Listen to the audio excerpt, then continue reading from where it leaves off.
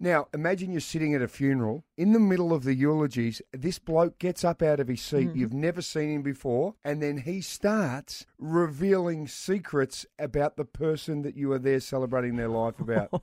Imagine absolute mayhem would take place. Well, this guy's name is Bill Edgar, and he will do it, right? And he'll do it on behalf of the person that is in the coffin. He's got an impending movie coming out about him and a book right now called The Coffin Confessor. This is just remarkable. I love what he does. Fascinating. We've got Bill on the line this morning. Good morning, Bill. G'day, guys. Thanks for having me. Bill, now you are essentially a voice for those beyond the grave. Yeah, that's exactly right. I basically meet with a client. I sit with them. Yep. We go over a few things, and then I crash their funeral for them. Wow. So, Bill, you get up and tell the home truth that this person always wanted to get out but perhaps didn't have the courage or situations couldn't allow them to do it in real life. So, mate, you stand up in the funeral and just go for it. Well, yeah, I mean, I attend the funeral as one of the mourners. Yep. You know, I sit amongst family and friends. At a specific time, I jump up and open an envelope and read aloud the letter that's left behind. Bill, when do you pick the moment to do that in a funeral? I'd imagine that'd be really hard. Oh, look, no, not really, because it's up to my client. See, you go back to my first client, and he said, look, Bill, he says, I need you to interrupt the service when my best mate's doing the eulogy. About halfway through, if you can stand up and interrupt him, tell him to sit down, shut up, or F off. I said, okay, no worries. And what's the situation? He says, look, this guy's been coming over most days, not visiting me. I'm on my deathbed, but he's been trying to get onto my wife. Wow. So, yeah. But I need to ask, though, Bill, because I've got my funeral kind of planned out, and there's a please do not attend list.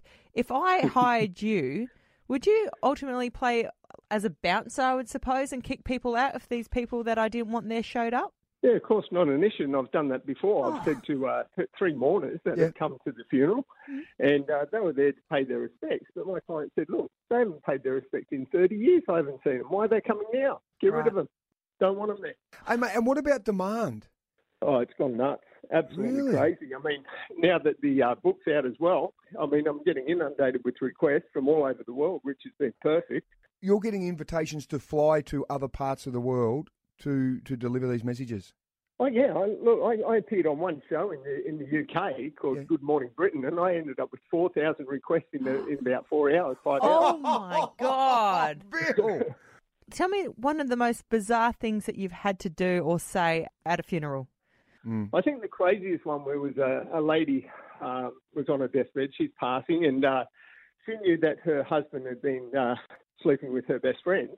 So her message was to her husband that since she'd found out, she'd been sleeping with his best mates, and not just one of them. So, I mean, everyone's got a skeleton in the closet. Bill, I think the saying is necessity is the mother of all invention, and you have found a void to fill, and I think it is absolutely remarkable. And I actually really like what you're doing. You know, I'm also doing those other services where I'm going to people's homes that are embarrassed about the items they've left behind. You know, and they don't want their loved ones finding them. They want their sex toys destroyed and their web browsers destroyed. They don't want their daughters and sons finding them. Right. Yes. Oh, so you do a bit of a clean-up as well sometimes? Yeah, I do home sweeps, yeah. And then, Bill, if Soda ever gave you a call before he passes away, you'll be cleaning for years, mate, for years. What are some of the things you've had to get rid of? Well, for one gentleman, and he had a fall and he got told he wouldn't be returning home, which was really sad for him, but at his home, and it was a mild-mannered home, beautiful bloke. Everything about the home was nice until you walked into this room he said was a sex dungeon, and it was. It was ridiculous, the amount of stuff he had there. And he was in his 80s, you know, but he was petrified of his sons and his daughter-in-laws finding it. What'd you do with all the gear, Bill? Yeah, it's all... No one wants a second-hand sex dungeon, okay? No. Hey, Bill, love what you do. Yes. The book is called The Coffin Confessor, a ripping read, mate. We wish you all the best with the movie and the TV shows. I can't wait to see them. Aaron Phillips and Soda in the morning. Adelaide's #1 breakfast show. Mix 102.3.